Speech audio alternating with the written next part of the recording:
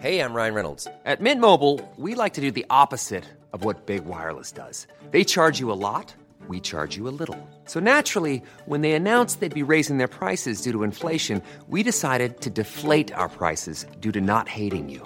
That's right. We're cutting the price of Mint Unlimited from $30 a month to just $15 a month. Give it a try at mintmobile.com/switch. $45 up front for 3 months plus taxes and fees. Promo rate for new customers for limited time. Unlimited more than 40 gigabytes per month. Slows full terms at mintmobile.com.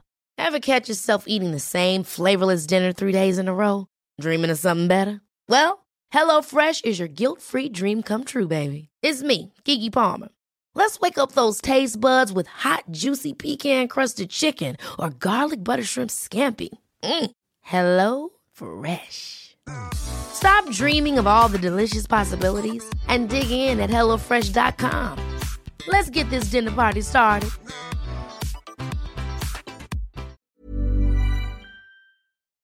Eleven to 1 on LMFM. My first guest has been part of the Irish music scene for over 30 years now, appearing in folk and traditional groups and as a solo performer across Europe and America.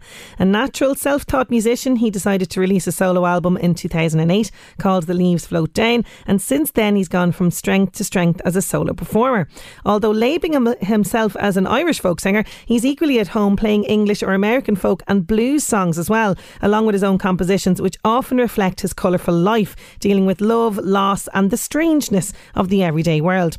He's a phenomenal ballad singer and has shared the stage with artists like The Wolf Tones, Finbar Fury, Donal Looney, many others. This week he is taking over LMFM Facebook for Saturday sets. I'm delighted to be joined now by the brilliant Jerry Tully from Trim. How you doing, Jerry? Good morning, Sinead. How are you?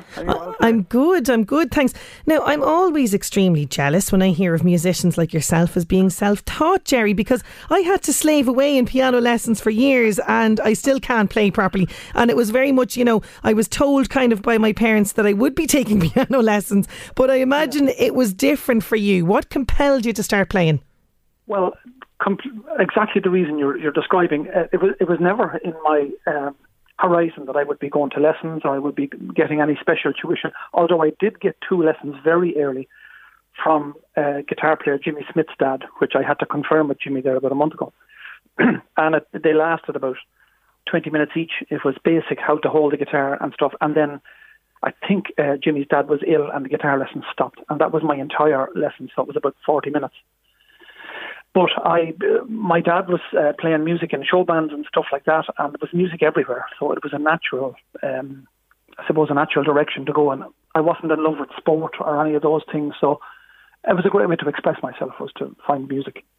Yeah, and like yourself, I definitely wouldn't have been into the sport, but I remember my older brother took up guitar after the piano, and like yourself, it was pretty much self-taught, but he used to drive us mad playing the same songs over and over, and then he'd play along to ads on television, things like that. Were there any songs that you wore out in your early days of playing, Jerry? Oh, there are many songs I wore out.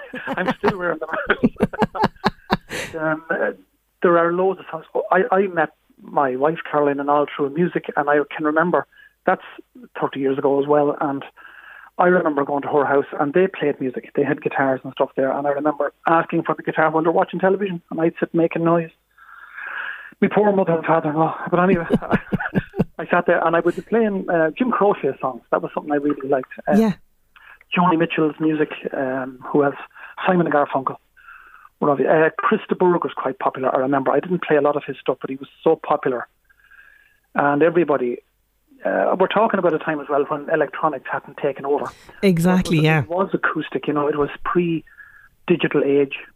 You had acoustic music, and that was it. And that's what I followed back then. And I went listening to music. If I wanted to learn the chords of a song from somebody, I had to wait until a musician came to town and ask them if they knew it. Okay. Because there was no internet, there was no anything like that. So, and lessons just never crossed my mind. It was never in my scope. So I just persisted, and I got some songbooks and stuff like that. And my dad being a drummer, of course, pointed me as much as he could towards the guitar, and as much as he knew. And the rest just went from there. And was it always kind of something then, once you had picked up the guitar and had developed this graw for playing, was it something that you were like, well, this is it, I'm definitely going to, this is my passion, this is what I'm going to do with my life? Without a doubt. That's I knew. I went. My dad took me to see Christy Moore back when Spiders was a nightclub in Navan. So anybody listening in will know the age of us all, if we remember. I have heard of this infamous Spiders. I've never frequented it now, but I have definitely heard of it. I did. Spiders was nightclub. It's not there anymore, but it was a great place, and it was on the circuit, you see, for musicians to travel. Touring musicians would come there and play gigs. So I saw Christy Moore there. And I hadn't heard or seen Christy Moore until that night when my dad brought me over and said, there's this guy out here, go and see him. So he took me over. I was too young to go in. He snuck me in the door. Love it. And I knew that night, I said, if this guy can get on the stage and do this, well, that's the job for me. Wow. I just knew it. I remember it vividly. And I've been to see Christy Moore on a number of occasions since that. I wrote a song hoping that he'd take it up and everything. And I just pursued it in my own way, after that point. And tell me about your early performances then, because, you started out as part of a trio, I believe, with Jim and is it Damaris Woods? Yes, I did. I was playing in that was our first venture, I suppose, into the bigger music circle. But prior to that, I had years and years of playing locally, playing in pubs and playing here and there. But that would have been the first venture into, we'll say, trying to gain some national recognition. So we were playing together, the three of us played together then for, I think, about 3 years. We played together, and we went to Manchester and Luton and places like that where Jim and Damaris come from, and we played some nice gigs there.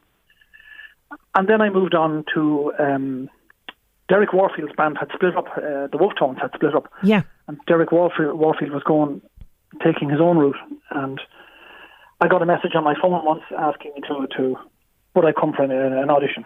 Amazing. And how does one respond to something? Obviously one legs it to said audition, but that's a massive deal.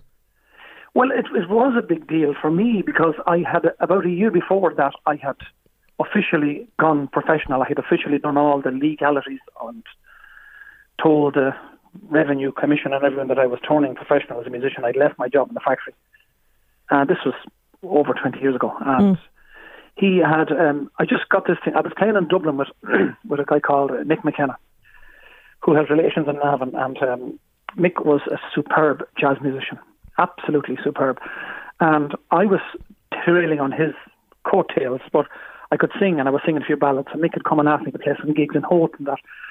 And I was returning home one day and got this message. So I didn't miss a call, and we went straight to my message finder, and it was Derek anyway, and asked me would I come for an audition, and I went.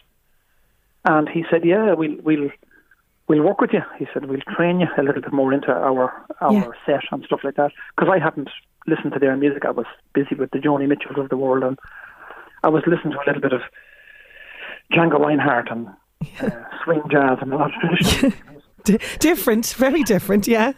I was trying to just find my way. Well, this is why when you were saying you got lessons in piano, you would have been given a direction. Yeah. On the mechanics of playing music. I wasn't. I was let loose. And well, you see, and I can understand, because you do obviously need the mechanics, but there's only so many scales you can play, Jerry. Do you know what I'm saying? This is my life was plagued with scales. You're right. You're right. Before you begin to enjoy. Yeah. And that's why when you pick up a song as a young, I remember years and years ago, The House of Rising Sun was very popular. Oh my God, what a song. I love that song, yeah. Yeah, because it had minors and majors and stuff like that. It went through a couple of good changes. It was a great song to learn with. But people played that to death at parties and at get-togethers and stuff. But you got a feeling from it, I think, Sinead. That's what I was going to say. Yeah. You got some kind of satisfaction and you felt you were producing something other than a scale. Yes, and the skill that's involved. I heard the scale. Yeah, absolutely. There's a serious skill there involved. And when you were touring, as you mentioned, with Derek and the guys regularly, things going well. But then you make quite a bold, brave move, I have to say, to branch out on your own. What inspired you to do this? Was it a case of I have this burning desire to create my own music? I have to put it out there. I really just wanted to I did want to put my own music out, and I had been for years. And it's such a turnaround. We don't have enough time, I think, to explain the intricate details of this, but I really wanted to do my own thing. Touring was great fun, and we went to America and we were everywhere, Spain and all these places. And it was really great. But there is a dissatisfaction, I suppose, about if it's not your music, it's not your direction. I was really playing a role. I was filling in. I'm a decent guitarist, and I can, once I've learned the set, I can produce it time on time again. So I was valuable to those people, but it was no value to me. Yes, there's only so much of that you can do, you know, yeah. Exactly. I think if you can find a mix of that in this day and age, you'd be doing well. You're doing well, and that's partially why my songwriting disappeared off the radar for a long time, because I was busy making a living. My son was about 5 or 6 at that age, and I wanted to be at home more, away from that. So I did that, and I had these songs that I wanted to put down. I got in touch with a guy who would help me produce, and he did, and we did it. It took about a year to do it, and I went to gig in pubs and locally in clubs to keep things afloat, and I did that for far too long, but I did it. You did it. To keep things going. You did it, and the debut album Leaves Float Down, that, you know, drew comparisons to early Bob Dylan and Tom Paxton, which is not to be sniffed at all. No. But was it challenging? You know, you mentioned it was a year in the creation. Was it a tough process? Did you feel that little bit of pressure of, you know, okay, this has to be pretty good if I'm after leaving a setup like the Wolf Tones, you know? Yeah, absolutely, I did. Yeah, I did. It had to be good. I had. Apart from what I had done, taking away the music or taking away the touring and stuff, there was the financial aspect, which is going to colour, and I'm talking to your songwriters out there, your budding songwriters especially, it's going to colour your ability to produce. When you look at the world and you see people like Bob Dylan that who've made huge amounts of money, Neil Young, those kinds of people, I think those people were lucky in the times we lived in, and they were special. There are reasons why they did that. So you must pursue your songwriting as a person, but making a living and touring and stuff like that with your own songwriting is a much different kettle of fish than you might imagine, you know. And I learned that the hard way, you know. And it's a bitter pill to swallow. It really is, isn't it? It's very difficult. It takes a long time to get it down. Yeah, it does, especially when I've left something there was some security. Now, myself and Jim and Damaris had toured in Germany before, or in the middle of Derek's tours, excuse me, and we had been having a great time. We were like having our cake and eating it, because we were doing what we loved. And in the tour in Germany, I was singing my own songs on stage, and we played to a huge amount of people over Germany, and we were getting good exposure. So to walk away from that, then to start doing your own stuff, I think I would have done it differently. I think, you know what I mean. I would have kept them more in line with each other. Yeah, but look, this is all great in hindsight looking back. This is why I'm telling you. That's why for people listening in is to actually, if you're a budding songwriter, think before you jump. Yes. But definitely you must keep the songwriting going. It's important, it's vital. And, you know, as you mentioned there, you were touring and obviously live gigs, everything like that has stopped. But like many other musicians and entertainers out there, you have embraced the online social media gigs. What has that been like? Yes, I did that. That has been, I think that has given me a great deal of satisfaction to do that. I haven't played online now in about 2 months, purely because, well, first of all, my internet went down about 2 months ago. It was too risky to run the gig. Yeah. But after that, then I took a break from it, because it's lovely to perform a live gig on Facebook, and I think it's something that won't go away post-COVID.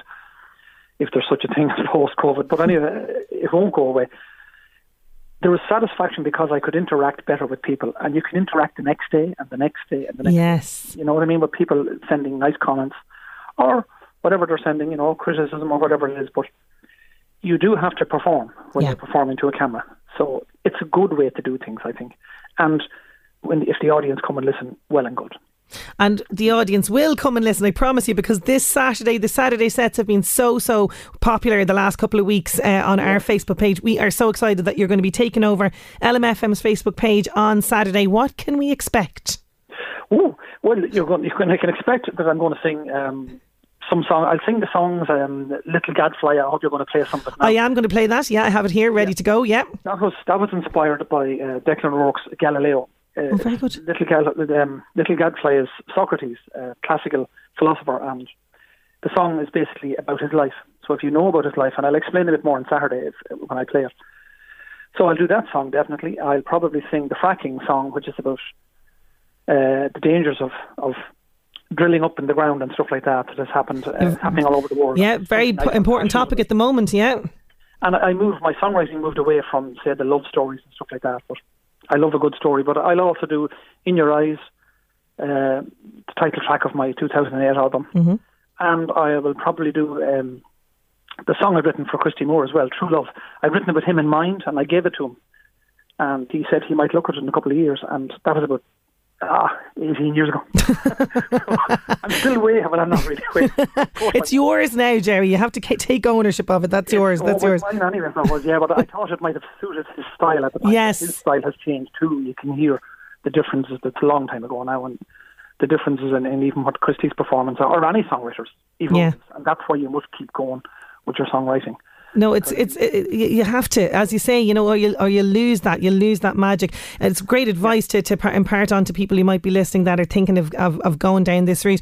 Jerry, it's been fabulous talking to you. I could talk to you all morning here, but I have to. I want to play this song. So listen, thank you so much for joining me. Very much looking forward to the performance on Saturday.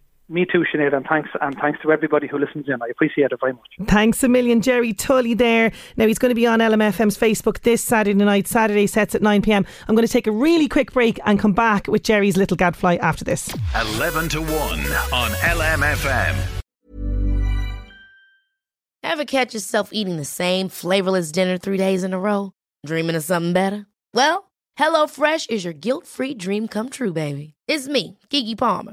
Let's wake up those taste buds with hot, juicy pecan-crusted chicken or garlic butter shrimp scampi. Hello Fresh.